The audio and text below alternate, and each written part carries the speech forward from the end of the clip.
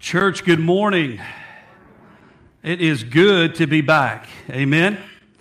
And it is good to be back in the house of the Lord. And so we want to thank you guys, from me to my family to you all, for letting us get away for a week or so and have a vacation and spend some time with our family. And we came back. We're healthy, so praise God for that as well. But it is good to be back, and it is good to see you all. We missed you, and I want you to know that. Choir, it is so good to see you guys back up here. Amen. And I know Billy's doing a great job with you all. You all sounded great this morning.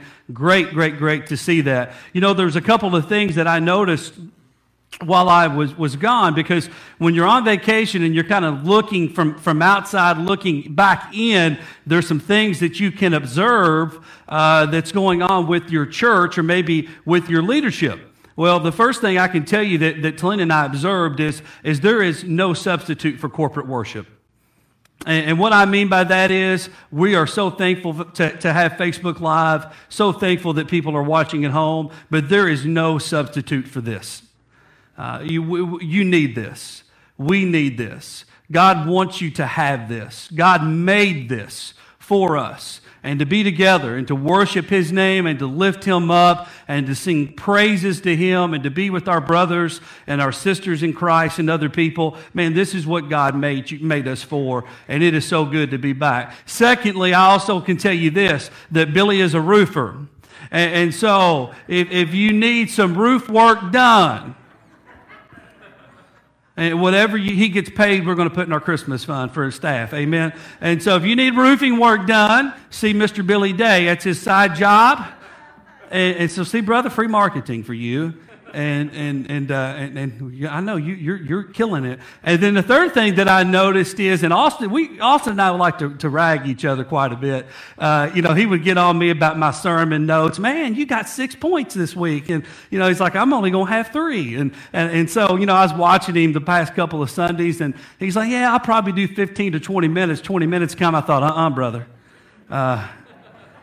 And so I noticed that Austin can also be long-winded when he wants to be. So praise God for that. And so church, anyway, good to be back in the house of the Lord. I pray that you have your Bible with you this morning as we work through God's Word together. So open up your Bible to Acts chapter 9. And we've been rolling through the book of Acts and seeing what God has been doing, from the new church to the persecution of the church to a man named Saul that was a terrorist of the church, to something new that's going on now in his life after he met Jesus Christ on the road to Damascus. And so Acts chapter 9 is where we're going to be in verses 10 through 19. Title of the sermon this morning is this: Will you be the one? Will you be the one? It's not very often in life that you see the hunted minister to the hunter. I want you to think about these scenarios. If you watched as much cartoons as I did growing up, you will be able to relate. How many times did you ever see the Roadrunner console Wile E. Coyote when he wasn't fast enough to catch him?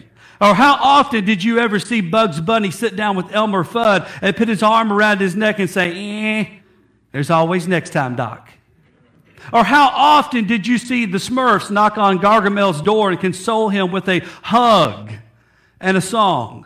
It's not very often in life, no matter if it's make-believe or if it is genuine, that we see the hunted console the hunter.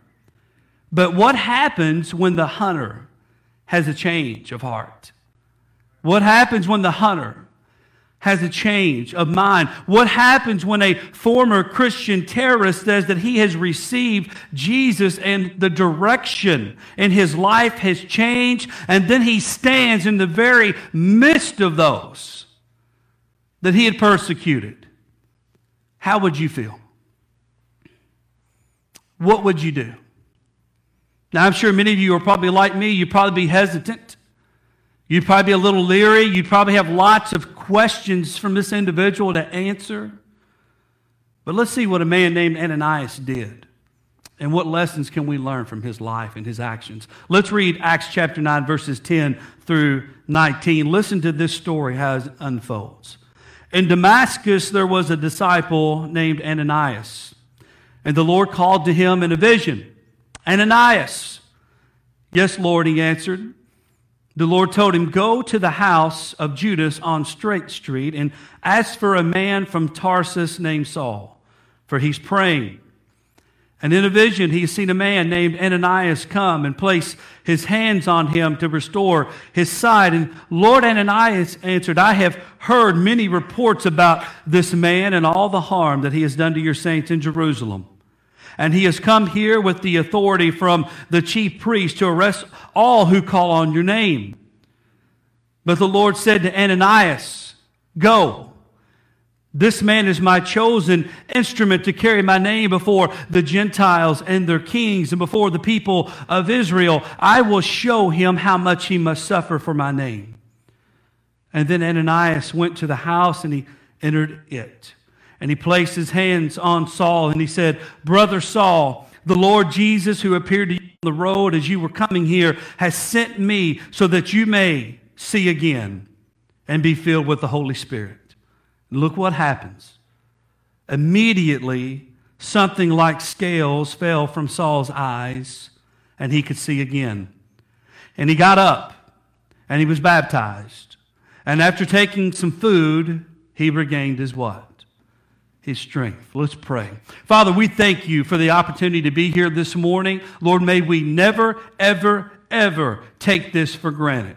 Being able to come together in corporate worship to praise your name and to give of our gifts. And Lord, to be able to congregate with one another, fellowship with one another, be able to just have talk with one another, reading your word together, praying together, praising together. Father, we thank you that you have blessed us with this opportunity today. And so, God, as we meet this morning, we've already heard a word from Brother Austin to our children. God, I pray that you're already working on their hearts, Lord. Our children, our youth, they need Jesus drastically, Father. Lord, I thank you for Billy and the choir, Lord, as they've opened our hearts this morning to receive your word, that we got an opportunity just to sing how great you are, God, even in a midst of a pandemic, Lord, even in the midst of things that are going on in our country right now, Lord, that may be bringing division. God, we know that you are the King of Kings and the Prince of Peace. And so, Father, we pray today that you open up hearts. Father, we pray today that you move us, Lord. We pray today that as the Holy Spirit is in us and moving, that, Father God, there will be decisions made, Lord, for you. And so, Father, help us be the one for someone else. For it's in the name of Jesus we pray, and all of God's people said, we said amen. Now, I like to put ourselves in the shoes of Ananias. This is how we relate to the Bible, amen? Many times is by putting ourselves in someone else's shoes. So here you are, you're a new disciple of Jesus.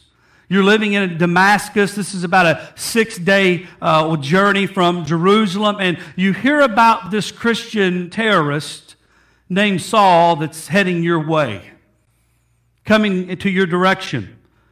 But all of a sudden, the Lord calls to you in a vision, and he says to you, go to the house of Judas on Straight Street and ask for a man named Saul, for he's... Now, we don't know a lot about Ananias. There's not a lot of history here. But we know he's a disciple of Jesus. We know that he is a Christian. We know that the Holy Spirit is living within him. But there are a couple of things here that happened in this moment that he had with Jesus. And this is where your sermon outline starts, I believe, this morning. Number one, when the Lord spoke, Ananias what? He listened. You know, there's a difference in hearing someone and what? Listening to someone. Many times when we are just hearing someone, their words go through one ear and out the other. So Ananias was alert. He was very aware of the voice of God. And being a disciple of Jesus, he had been instructed to be a man of prayer. And because of that, when God called him in a vision, he knew God's what? He knew the voice of God. You know, the Bible instructs us on this.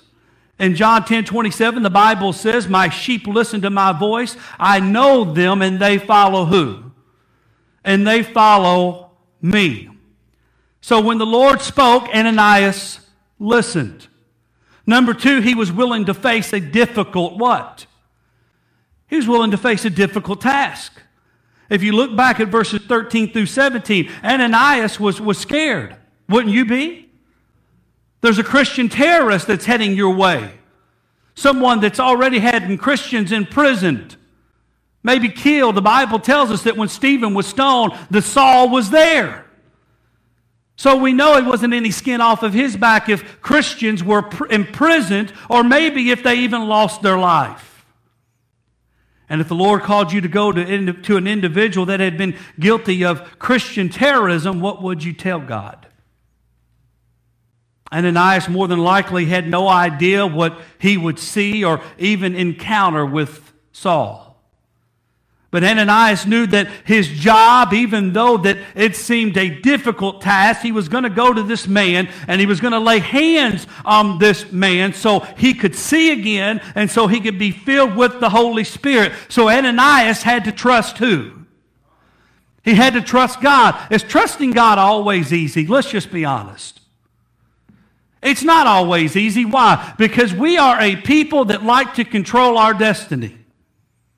We are a people that like to control what we do through Monday through Sunday. We like to control and we like to have control. So when we trust God like Ananias did, it's saying, Lord, we confess to you that you know what's best for who? What's best for me?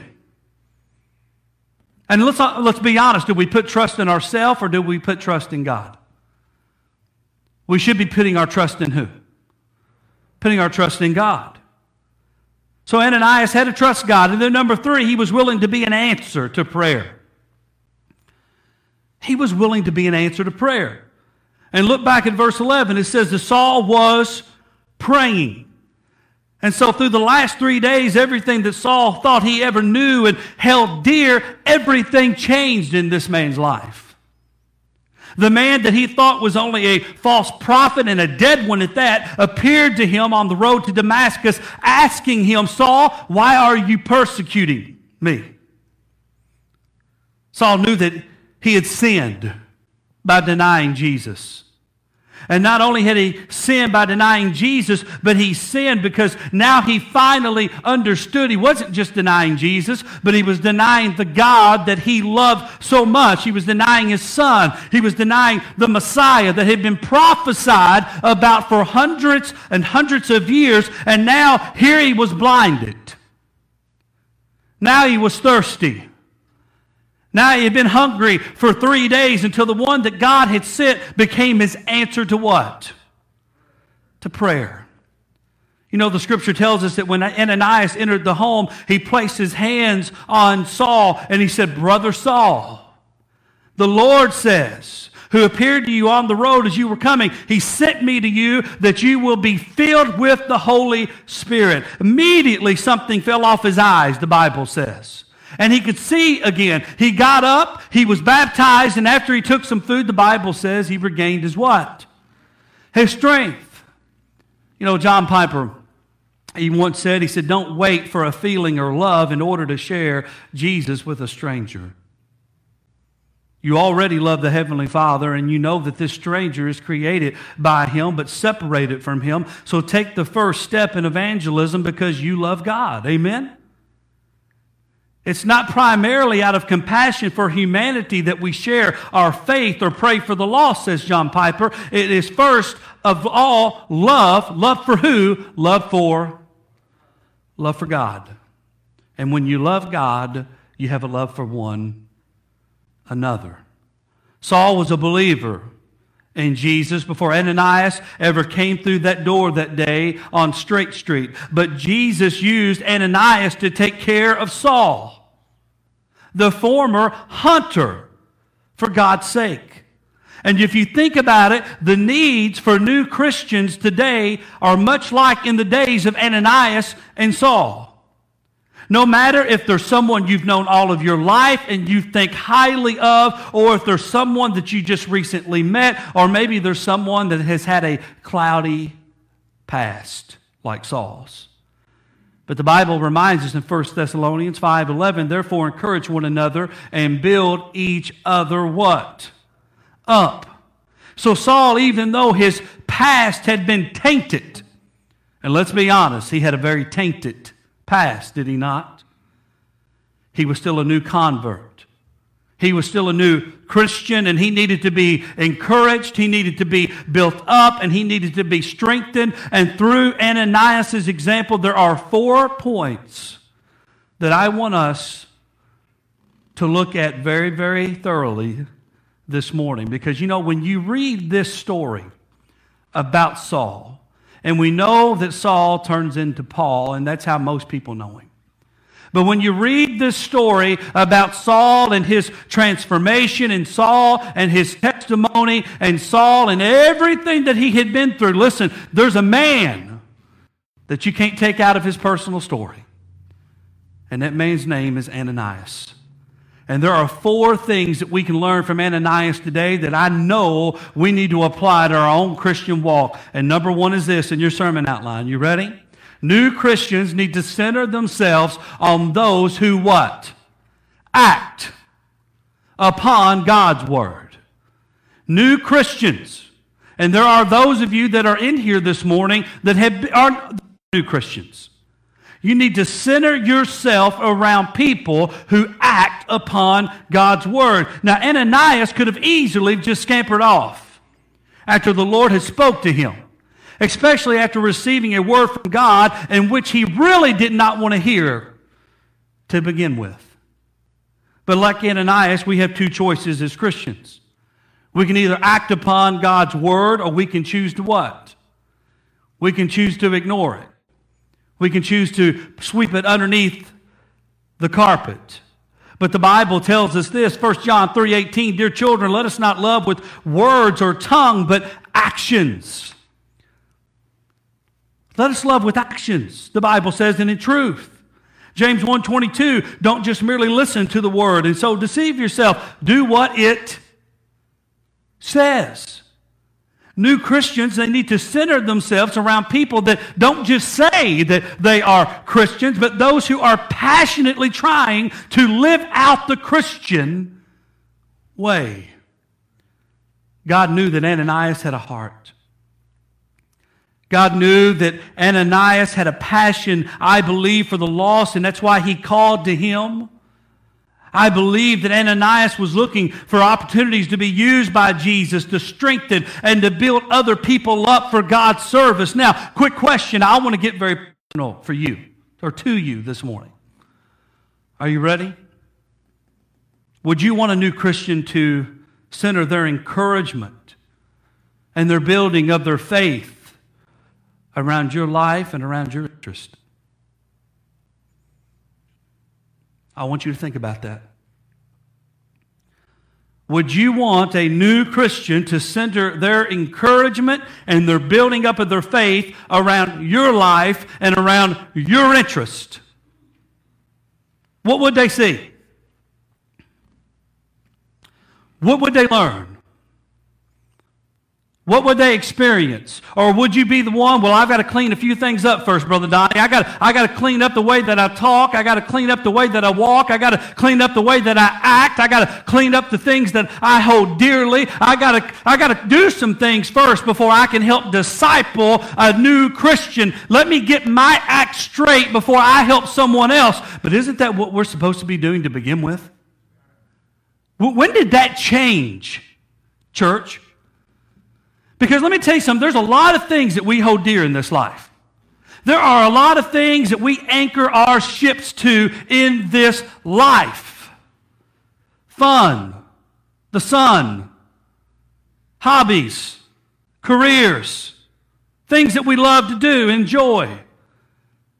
But if I said today, listen, now every new Christian that comes into our church and into our fold, we're going to assign them to a church member, and you are going to help disciple them, would your life be ready for that?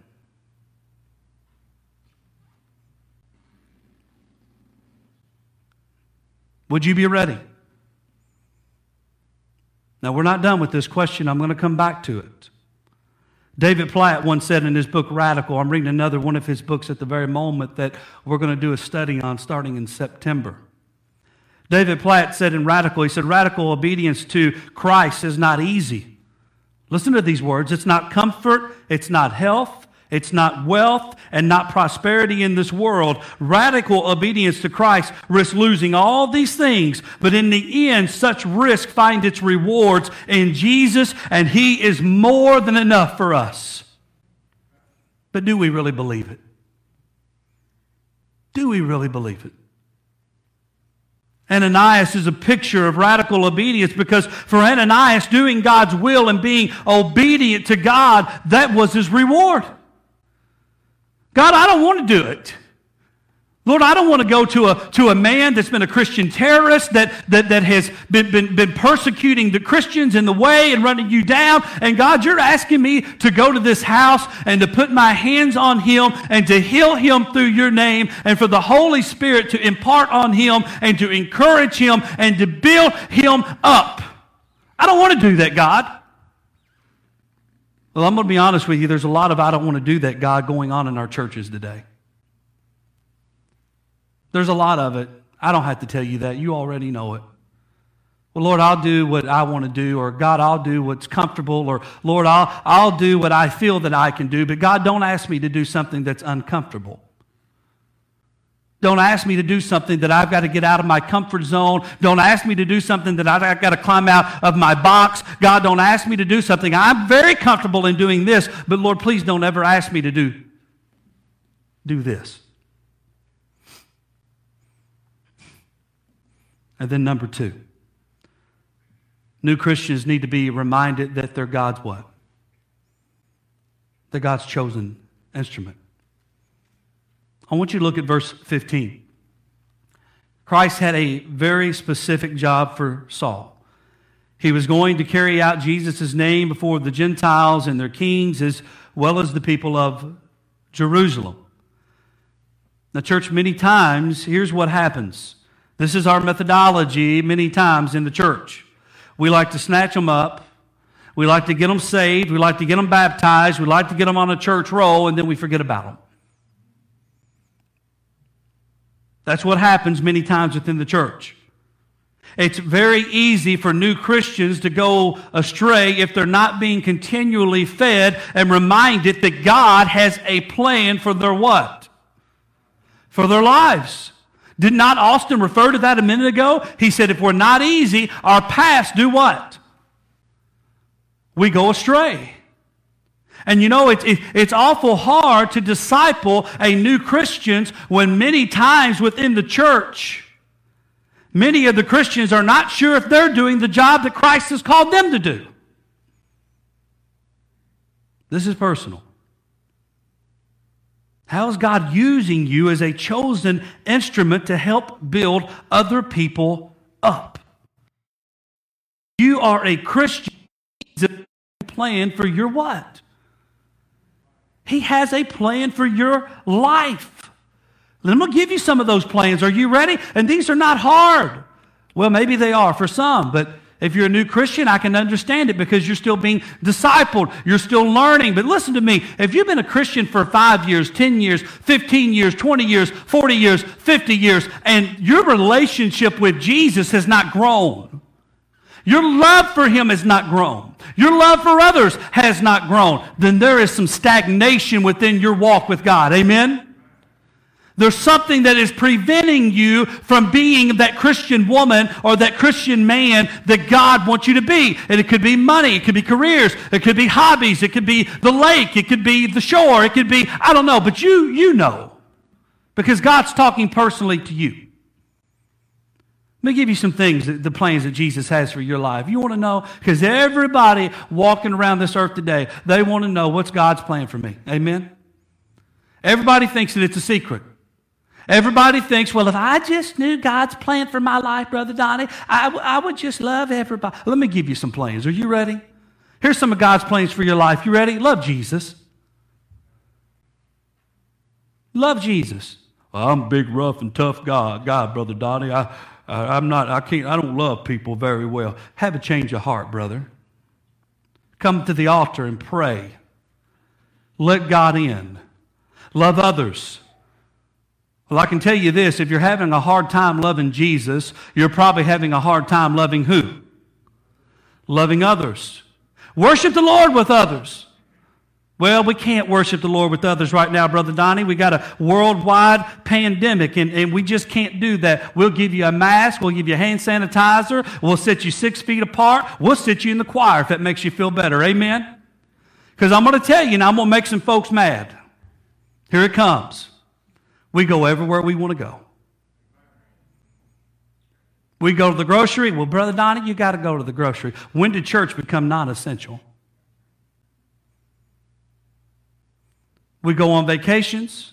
We go to the lakes. We go camping. We go to our jobs. We have our careers. We visit. Now listen, I know I'm stepping on toes right now. And you're thinking to yourself, boy, the first Sunday back, and he's already making us mad. But I'm telling you the truth. And the Bible says the truth will set you free. I'm telling you the absolute truth. Worship with others. Encourage others. Be a witness. Share the gospel. Live sacrificially. Be joyful. Be thankful. Pray. Use your talent that God has given to you. Listen, everybody thinks, well, God's given me a talent. You're right. But God didn't give it to you. God gave it for you to help other people. And so many people in our churches today feel so bad about themselves because they know they're not using their what? Their talent. Well, I'd just rather sit in a huge number somewhere and sing and praise God, but God don't ask me to use my talent. If you want peace in your life, if you want satisfaction in your walk with Jesus Christ, you've got to use that what? Use that talent, man. Sisters, use that talent that God has given you because He gave it to you and you alone. And then number 3, new Christians should be fed the truth and not religious syncretism. I'm using a big word here this morning. Now, Ananias did not preach to Saul per se at the moments of their acquaintance. Ananias did not add his own thoughts. He didn't add his own feelings. He didn't add his own 2 cents about Saul and his beliefs and his past non-belief about Jesus, but he told Saul exactly why he was there, and that was to help him see again and to receive the Holy Spirit through Jesus Christ. Now, some may say, well, what is syncretism? I'll give you a definition of it. You ready? It's the reconciliation or fusion of differing systems of belief. It's mixing the bowl for people, for us humans, to be able to fit our own what? Our own needs and our own wants. This is basically a combining of beliefs that's based off man standards and not the accurate truthfulness of the Scriptures. And that is what you are seeing today in many churches around the world. But in John 14:6, Jesus said, I am the way, I am the truth, and I am the what? And I am the life. There's a lot of different gospels being preached in our society currently. From seeking God for our own financial good, I call that the name it and claim it. Some call it the prosperity. Turn on the TV. To gospels that now tell us that sin has been redefined as choices. To gospels that tell us that there's more than one way to heaven. To gospels that don't believe that Jesus was both man and God. To gospels that don't believe that Jesus was the Messiah or even the Son of God. We're living in a day and age when many people are unwilling to speak biblical truth because we feel like that it is inappropriate, or we feel as though it's not politically correct, or we feel like it's going to cause division, or we feel like it's going to cause unrest, or it may cause others to look at us in a different light. Yet Jesus said we are to be the light of the what? Of the world. We as Christians are to be truth speakers of Jesus, and that's exactly what Ananias did that day. Saul needed the truth. He didn't need Ananias' 2 cents. Amen?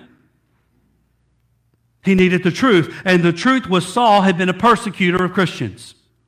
The truth is that Saul had been blinded by Jesus. The truth is Saul needed to know why Ananias was now in his presence. Truth is Jesus had sent Ananias to Saul, and Saul needed that truth.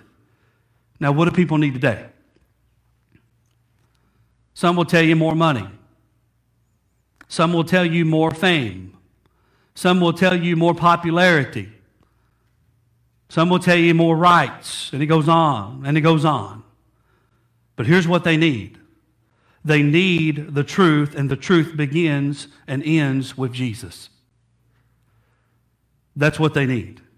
They don't need a mixing of beliefs, but they need sound biblical truth of God's Word. Jesus is the Son of God. He lived, He died, He rose again so we can have forgiveness of sin, so we can have new life, so we can follow Jesus and His will, so we can share the gospel, and so that we know we have eternity with Jesus Christ. People need that now more than ever. And then number 4, you ready? New Christians need the help and personal touch of other Christ followers.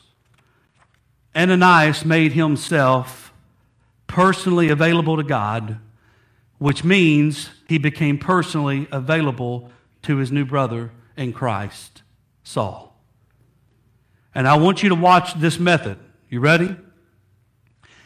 Ananias touched Saul with his hands because Jesus sent him there. The Bible says the Holy Spirit was received. Saul's eyes were immediately healed. He was baptized and he regained his strength. Saul was afflicted, and he needed Ananias to help him in his affliction. Saul needed his eyes healed. He needed his sight restored and his heart encouraged, and Christ used Ananias to do that.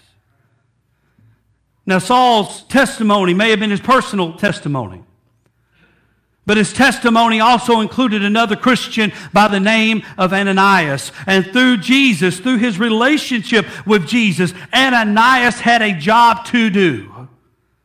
He needed to be obedient to God. He needed to carry out the Lord's instructions even when it didn't make sense. He needed to heal Saul and impart the Holy Spirit, and he needed to encourage Saul. Ananias was reluctant.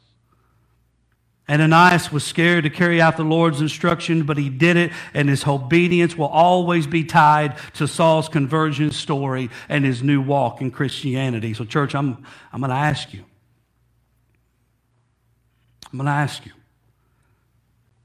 Have you made yourself personally available to Jesus? Now, some of you have been reluctant to do this, but you call yourself a Christian.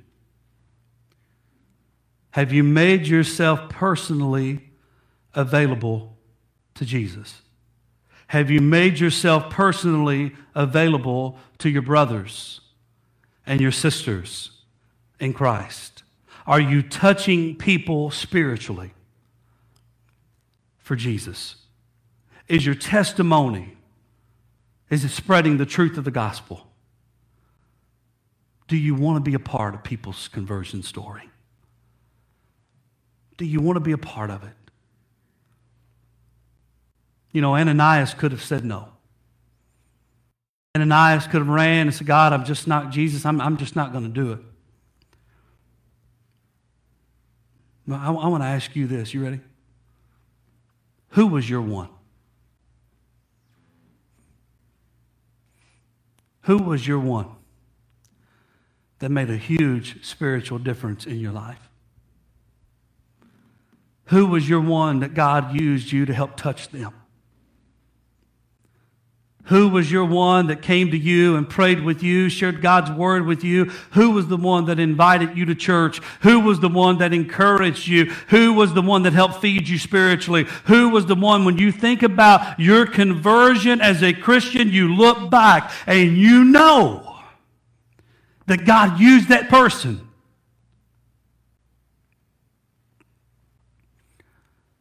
When I think of my story, I think of Roger Pepper. Roger was my pastor at Mount Zion Separate Baptist Church many years ago. Preached, taught, loved people. And if it probably wasn't for that, I don't know where I would be today. But when I look back, I think to myself, that was the one that God used to propel me. The church, this is going to be about as personal as you can get. Are you ready? Are you willing to be the one for someone else? Or are you just fine walking through life the way that you're going right now? Because some of you are miserable in your Christian walk. Some of you cannot remember the last time that Jesus touched you. Some of you may not even remember the last time that you let Jesus use you. And some of you right now have got things going on in your life that you don't think other people know about. But let me tell you, you can be seen. It's easy to see it. It's easy to see that you're sad and you're mad and that you're hurt. And people may think, well, they built these altars for preachers to stand on or for music leaders to lead on. No. No.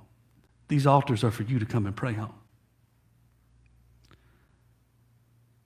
And some of you need to come to the understanding that God wants to use you to be the one for someone else. Now the question is, are you willing? The question is, will you do it? And so Billy comes this morning and we have our invitation. Church, this is your time. This is your altar. This is your moment. This is your opportunity to come and to pray and to get back where you need. This is your time to say, Lord, I've been running. I have been hiding. I have been doing my thing and my will. Lord, I need to repent, God. I need to be restored in you. I need a new relationship with you to take over and to lead me. Or maybe there's some this morning that have never been saved.